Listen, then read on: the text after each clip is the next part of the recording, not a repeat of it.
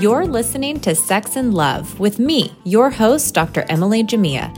This series focuses on all topics related to sex and love, both here in the U.S. and around the world. My goal is to not only showcase sexually empowered people, but also give a voice to the challenges many face due to the taboo nature of sexuality in many cultures. So, welcome everybody. I am so excited for today's interview. I am joined by Dr. Evelyn Stallart, who is a Dutch sexologist and psychologist based in Amsterdam. She owns a sexology practice called Evelyn Stallart Sexual Health and is involved as an expert in various Dutch media, including nationwide TV and newspaper, and is the sex and relationship expert on the Dutch version of Married at First Sight. Thank you so much for joining me today.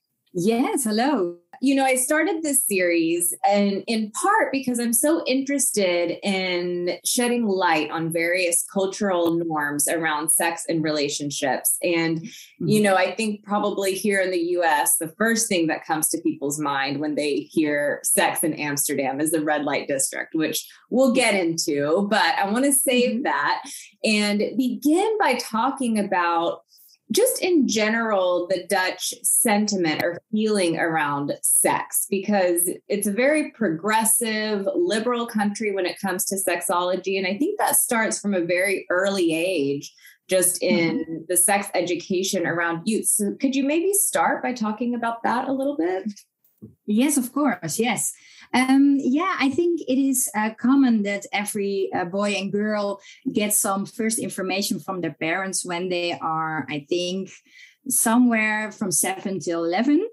And then they get hopefully a book from their parents with suitable education about sexuality. Often that is, of course, difficult for the children. So at school, there's also there are different moments. They have there already in springtime. They have those kind of information when the birds and the bees and the little all the little animals get born, and then you already have the playful information about that. And later on, there's also in the biology lesson, there's a lot to learn, and there are even condoms that are put on things. So it's pretty okay. I think we can still do much better in Holland with sex education, but I think we're doing a great job in that. And of course, there is the whole thing that in Holland it is allowed to smoke weed. So I think a lot of young people start doing that, and of course we can also start earlier, I think, than in America with alcohol. So that makes us also earlier in youth experiencing those things, and therefore also maybe earlier in sexuality. I can imagine that is one of the reasons. And I think all parents tell their children that sex is something that you can enjoy. Right. And I think that's a good thing. And of course, not everybody does, but in essence, it's a thing that you can enjoy. You're allowed to enjoy it. You don't necessarily need to keep it, for after marriage. It's all fine if you're just going to explore and have it in your own time. Right. So that's a bit how we see it in Holland, and it's something, joyful and fun and light. I think you hit on a few key points, and one of the most important being that this is not a one-time conversation that happens at school. Like here in the US, a lot of times there's like a one-time conversation that happens maybe in 5th or 6th grade, and it's about periods, and it's a lot of times usually very fear-based. There isn't much information, especially where I live in Texas, on comprehensive sex education. So a lot of kids never get instruction on how to properly use condoms or anything like that. I also heard you say that kids are getting information both at home and at school in various formats. There is conversation and dialogue. There's also books given. But I think generally what probably makes the Dutch model stand out against the US model is that it's very pleasure-based and focused, a positive light set on sexuality. And I know you said a moment ago that some sexual practices may start a little bit earlier, but one study I read said that a lot of kids end up having their first sexual experiences around the same time as kids here in the US. And I think that there is a fear that if we start the conversation too soon, that it's going to make kids want to have sex earlier. But first of all, we don't really find that to be true in the research that I've read. Yeah. Second of all, I think we see the benefit of comprehensive sex education in the Netherlands. Mm-hmm. One study found that only 11.8 girls are getting pregnant per 1,000 girls compared to 72.2 pregnancy per 1,000 girls here in the US. So that's quite a big difference. I think they're much higher rates of condom use. And so say there's room for improvement, but compared to what we have here in the US, I think you guys are a model to us. Yeah, well, that's good to hear. But that's such a big difference. My God. Definitely. Do you say that that's sort of always been the case in Holland, or is it something that's evolved in the past few decades? I'm curious the evolution of that and how that came to be. Yeah, for sure. I think I'm now 39. I think my parents were a little bit more hesitant, conservative. Mm-hmm. So then it was more school, and it depended on your parents if they were like liberal or not. Mm-hmm. But it got better and better and better. And yeah, I'm also one of the people who's rooting for that it gets even better. Also information about porn and all those things that are new in these days. That is so important. I think it evolved for sure. So it was more conservative, but not really, really different. Not big difference, I think. Okay. So tell me a little bit about how you came to be a sexologist and what piqued your interest in the field. I'd love to hear your story. Yeah, well, my story is I studied psychology in Maastricht in the south of Holland. And I really love that, but I'm a really happy person, positive person. And I found it a little bit heavy all the time about depression and anxieties. And of course, that's a big part of the study. And at a certain point, I had a trimester sexology. And I was like, but this is something that people underestimate, like the effect that it has on a relationship, on your well-being, on your quality of life. Mm-hmm. And I was like, okay, but I want to help people with that they can see, like, hey, if you have that in a well way, can I say it? Then it gives your life so much more quality. So I saw a little something that drew me to that. Yeah. Like, I'm going to do this. This is my mission. Mm-hmm. So I pointed my things, everything on that. And from then on, I worked at several places, at a rehab and at a hospital as a sexologist. And at a certain point, I was like, okay, but now I'm going to have my own practice and do it myself. And that was the point I wanted to achieve. And I did. And I'm really happy to do that every day. And I want to show everybody that there should not be a taboo. And even in Holland, a lot of taboos still on sex. So I hope to get that a bit loosen up the more and more. Definitely. So first of all, to your point about, I think you're right. When sex is good, life is good, right? And I think that sex is so life affirming and it's so important for a relationship. And when people feel sexually satisfied, they tend to be happier and feel their lives are more meaningful and anxiety goes down. And so I think it's a really interesting window into the human psyche and opportunity to, help people with a part of their lives that's so fundamentally human, yet still something that a lot of people have feelings of shame around. Generally speaking, there's a lot more acceptance around sexuality in the Netherlands compared to here in the US, which is still very puritanical. So what kinds of issues do people come in with? Yeah, most of the people that I see struggle with loss of desire, if I can say it that way. So they have difficulty with all the things in life that they want to do well. And they also want to have that great sex life, but they feel that it is all too much. And they have stress and they have children and they also have to do that part of sex. And that gives them, low sex drive. And then the balance is not there anymore in the relationship.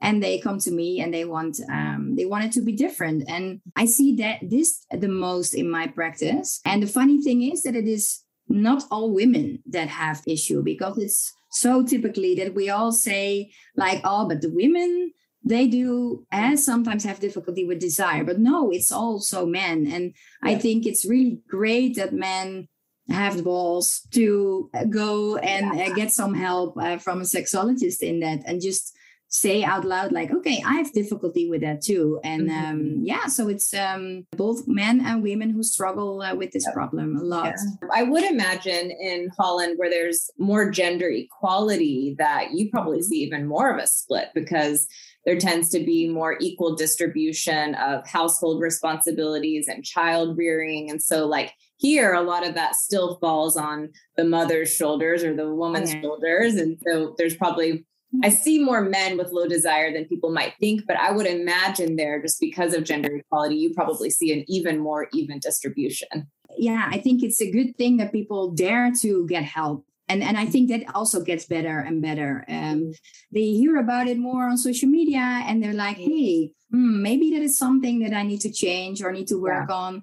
And then they get help. And I'm so happy with that people do, because it gives them so much relief, like, oh, there is help and there is a solution. And I'm so happy that they all go out the door with a big smile and the motivation to work on it. So that's so great. Mm-hmm. Yeah, it's what makes our work so gratifying and fulfilling, I think. Yeah.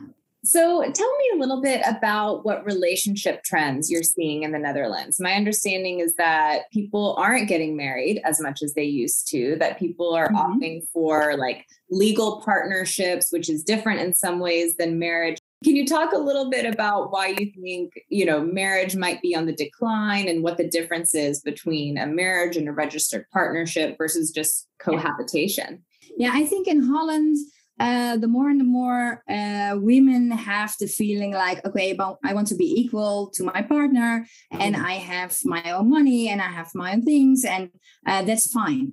And when they get married, it's a lot of women don't see the value of sharing everything. And we had a system for a long time that we all had to split when people get divorced. 50-50. But I think since a year or something that is gone, and that makes a difference for people, because then they say, okay, it's fine to marry because we have our own money, and then we can just keep that in that kind of sense. I think the registered partnership, geregistreerd partnerschap in Dutch, it is a less romantic way, but it's fine. And for a lot of people, they're like, yeah, this is fine for us. And we put our money on other places, and a bit of modern feeling like I'm not stuck to someone. And if it's not for life, then it can be also. What is the key difference between a registered partnership and a marriage? With marriage, you just do the pledge, like for better, for worse, and you have more the bond.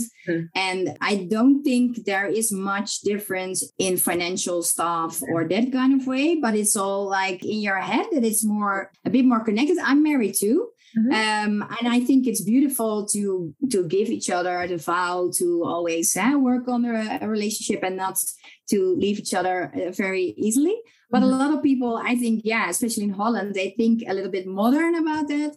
And they're more like, but if it's not that for me anymore, then I just leave. And so it's easier to quit the registered partnership than to quit a marriage. Then it's more difficult and costs more money, that kind of things. Okay, that makes a lot of sense. So people are having this attitude that, hey, I think we're living longer, and this might not be the only relationship I have for my entire life. Let's be realistic and, get the legal benefits of marriage without the romantic long-term promise. Yes. Yeah. And a lot of people say, I rather spend my money for my children than for a big marriage. And everybody is really okay with that in Holland. So that's, I think, why people just feel free to choose this or that. But you see more in Holland that people choose also for open relationships. Now, most of the time, those people are not married, but then they're saying like, hey, it's okay to have someone or to have sexual contact with someone else. It's interesting. I've been doing this work for about 15 years now. And when I first started, maybe once every 6 months, a couple would come in wanting to explore the idea of non-monogamy or open relationships. And now I would say it's a conversation that comes up at least once a week, that people are curious, to explore that. And so it sounds like you're seeing the same trend. For myself, I'm always like, what you feel that you're happy with is the best. And if you can have a balance in your relationship, because I think that's the most important, then it's fine. But it requires a lot of good conversations and good rules for that, I think. And that is not always the fact, I'm afraid. Yeah, I think people underestimate how important communication and boundary setting and rule making is to do that, without hurting anybody. So you mentioned that you're the expert for the Dutch version of Married at First Sight, which I didn't even realize there was a Dutch version. And so despite this trend towards non-monogamy and registered partnerships, it still sounds like there's a group of people who want to get married and are struggling to find someone. So I'm curious about that group of people as well and what you see. Yeah, I think there are still a lot of people who want to marry from religious reasons, but also just from the romantic kind of way, just the picture and then the big wedding gown and the vows. But what I see from the program is that a lot of people struggle with dating, with always falling for the wrong person or the same, and then they end up in difficult situations. But we have Tinder. I think that is common also in America. Mm-hmm. And Tinder is in Holland. It is really a superficial way to connect with people because it's often about sex. Okay. And people who are really searching for relationships, they sometimes find a relationship with that, but often they get people who are just on a search for a booty call. Yeah. Unfortunately, people struggle then a lot. Yeah, they sign up for Married at First Sight because they trust in science to give them the right person, and they don't trust themselves anymore to find one. So they trust in us. And every year we have a lot of new people who apply. Also this year it was again a lot. But they're all like beautiful and nice and sweet and great. So I'm like, why? But I'm happy to help them find a great, hopefully perfect match. Yeah, they just need a little expert guidance. I think, there's a lot of, that's what my colleague here says as well, that these are wonderful people who a lot of them have just had bad luck. Yeah, I'm really happy that I'm part of the show because a lot of people say it's insane. But in Holland, I don't know how it is in America, but in Holland, it's really pure. People are not casted. They're not models or they're not actresses. Mm-hmm. And they really want to find love. Person. And they're not paid. And they get really married in Holland. Yeah. So in a lot of countries, it's fake. But in Holland, it's real. So it's a big thing. That sounds like a lot of fun. So let's talk a little bit about the red light district, because I think that's what Amsterdam is most well known for. And I think that's probably what a lot of our listeners are most curious about. So what would you say? First, let's say, what are some of the biggest misconceptions about prostitution in Amsterdam? Yes, that's a good one. Well, I think a misconception is that it's difficult because it's so different. There are girls who are really happy in what they do. Mm-hmm. They're like, no, this is my choice and I pay for my rent like this and I'm happy and I'm all fine. But still, there is some hidden heaviness and there is still like a darker side to it. Yes, for sure. A darker side. And there are probably still women doing this against their wills. And that's the darker side that I'm often thinking like, oh my God, that's also going on. But I know that the government and the mayor of Amsterdam is really having their rules up and really looking very strict on everybody. And so I think it's a lot less already. But still, if people want to be bad in those things, they can. But I think the majority of the red light district are women who are really happy in what they're doing, happy that they can earn their money this way. And yeah, everybody their own taste, I think. Yeah, definitely something for everybody. Are the majority of the workers Dutch, or would you say they come from other countries? It is around 50-50. What I see is that it's also a lot of tourists who use the women, or can I say that, who go to the prostitutes, I'm sorry. But there are also a lot of Dutch men. And I don't know if you see it a lot in your practice, but what I hear a lot from my clients is that there are a lot of clients that are porn addicted. And then they have like the prostitutes as their extra shot of dopamine, because the porn gives the brain so much dopamine, and then they go and search for those prostitutes to give them that extra great feeling. So that is what I hear often in my practice, that those guys go to the prostitutes, and that's a little bit of a new movement that I see for using prostitutes. So tell me what your feeling is about prostitution generally as a sexologist, and what's your general sentiment around the profession? It's difficult because I would only say do it when you really want it, and when you have when you enjoy it, and not for the money and not for the outcome. And maybe some say I enjoy it every minute. As a sexologist, I would say it is beautiful if you can combine love and sexuality. And for some people, it is just lust. That is also okay, I think. But I rather have them enjoying it. And I hope that is the case. So that is what I'm thinking, I hope that they're safe and that they know what they're doing. And on that level, it's fine that it exists. And it's one of the oldest jobs that they're, I think it will always exist, and that's fine. But I hope they stay healthy. I think that's interesting what you say, because there's a lot of conversation here in the US around the decriminalization of prostitution, in the hopes that decriminalizing it will help these women have more access to health care and have more protection. I think that there's a lot of fear around reporting violent crimes because women are afraid that they'll get in trouble for doing so because they're breaking the law themselves. And, people think too that sex trafficking will go down significantly if there's decriminalization, which it sounds like all of that has happened in the Netherlands, but it's not 100%. And there are still women who are probably having sex against their will. And is it primarily women working in the red light district, or are you seeing there's probably something for everybody? For women, no, there are only the gigolos. And those guys, they are here, but you have to call them, I think, or order them online. But maybe I'm not aware of it.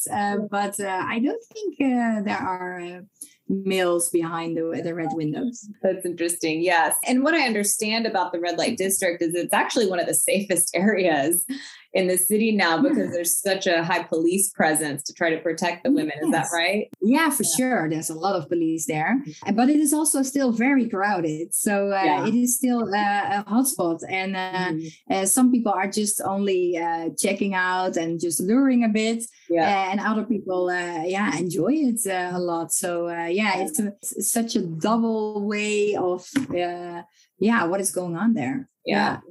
I've only visited Amsterdam once. And of course, being a sexologist, I had to take myself to the red light district just to check it out. And it was a little bit different than what I anticipated. It was very crowded. You could tell there were a lot of tourists and a lot of people just kind of gawking at the women, which, was a little bit hard to see. Yeah, sometimes I feel sorry for them, but I don't think that is necessary. I'm always imagining how would their day be? But that is we probably cannot imagine that, and it's more like factory work, one by one by one. Do you have any that you've treated in your practice? Yes, I treat. Yeah, but they're more like call girls, so more girls at clubs. They had difficulty because then they wanted to have a relationship next to their work, and that they found really difficult to combine that. And but it's really good that they get help for that, but not a lot, but some do. And that seems to be the biggest issue, is that they're trying to navigate how to have a primary romantic relationship alongside working as a couple. Yeah, and from the brain, it's a whole different way of having sex to be only having a performance, or really making love. So you said that the primary issue you treat is loss of desire, which is the same, that I would say I treat as well. Generally speaking, though, with the more progressive attitudes in the Netherlands around sexuality, what do you see in terms of people feeling hung up about sexual desires that they might have, or specific fantasies or kinks? Do you see people struggle with that very much? Or would you say there's wider acceptance for a variety of sexual interests? Yeah, I think there's still a lot of taboos on those things that are not in the normal, like mainstream.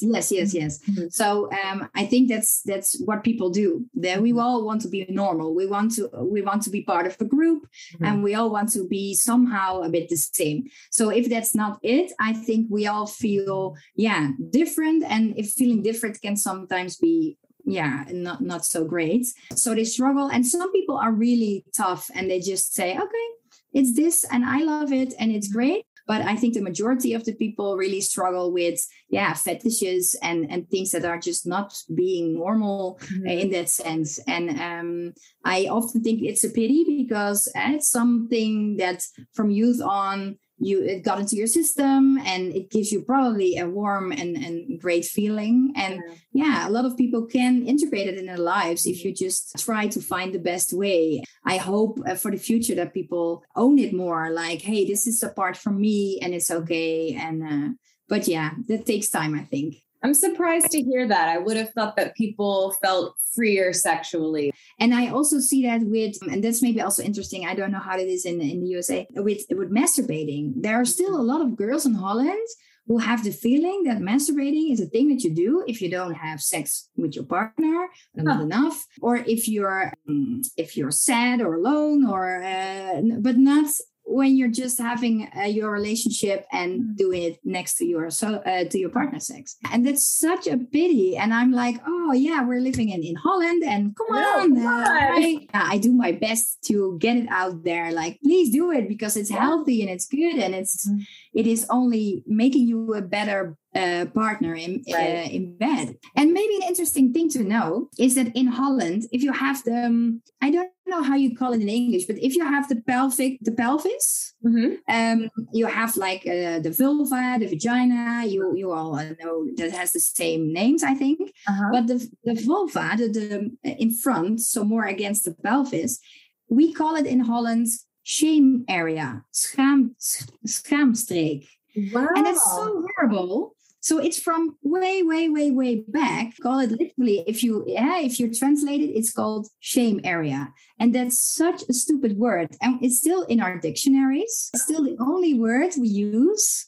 If we talk about our vulva or vagina or the front, so the pelvis, the whole area is schaamstreek. Yeah, shame area. Wow, and I am shocked to hear that. Horrible. Is there a push to change the name or advocacy against that language? Yeah, there have been a lot of people who said that, like, please give it a different name and just call it the way it is, like vulva or but it's really, I think, in our culture and in our language, and it's stuck there. A difficult thing. Yeah. Well, I'm learning so much today that maybe it's not as progressive as I thought it was. And things are changing for the better, but it's not quite as advanced, I guess, as I believed. I think everybody says that from Holland. And if you're living in it, then it's like, yeah, we can do better in some points. So we'll wrap up with, what would you say are your top 3 tips for finding sexual fulfillment? I'm going to leave that very open-ended. What would you say are your top 3 tips?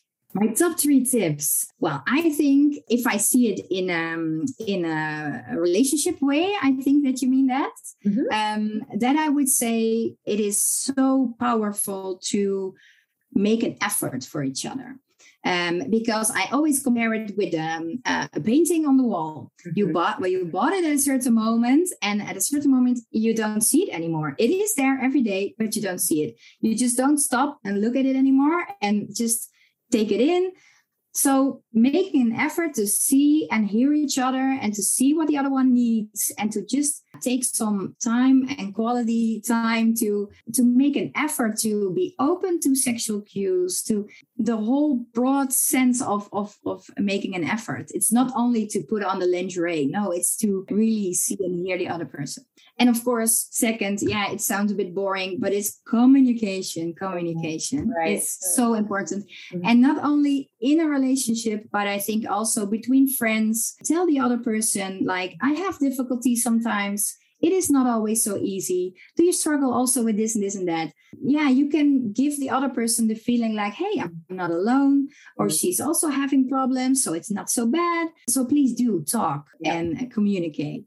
The third one, I've once read it, that there is a lot of strength in sharing memories with your partner. So if you share memories about a really great moment where you had a really great laugh or a really great sex or that kind of things, if you share that again with each other and just relive it a bit in your head, then it works through with your hormones and all the things going on in your brain, and that gives you an extra great feeling together. So do that once in a while, and you will see that it has a lot of lightness to come with it.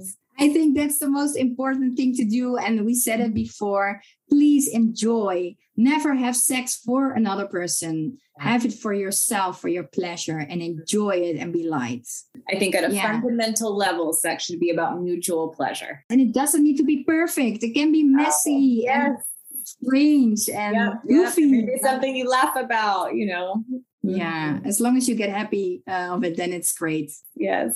Well, thank you so much for joining me today. It was a pleasure talking with you. I hope to visit Amsterdam again in the future. And when I do, I will definitely call you so that we can get together. Let me know. Yeah, for sure. Thank you so much that I was in this show. And good luck with everything. How can people find you? Do you want to share your social media or your website? Yeah, people can find me on Instagram on Eveline Stallaert.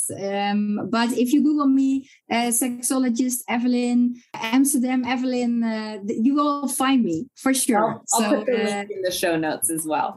You're always welcome, everybody. Thank you so much. Thank you so much for tuning in to today's episode of Sex and Love with me, Dr. Emily Jamia. If you enjoyed this episode, don't forget to like, subscribe, and share with a friend or partner. I release an episode every other Monday. You can find me on Instagram, Facebook, and TikTok at Dr. Emily Jamia. If you and your partner are struggling with emotional and sexual intimacy, check out my online workshop available at www.emilyjamia.com. See you guys next time on Sex and Love.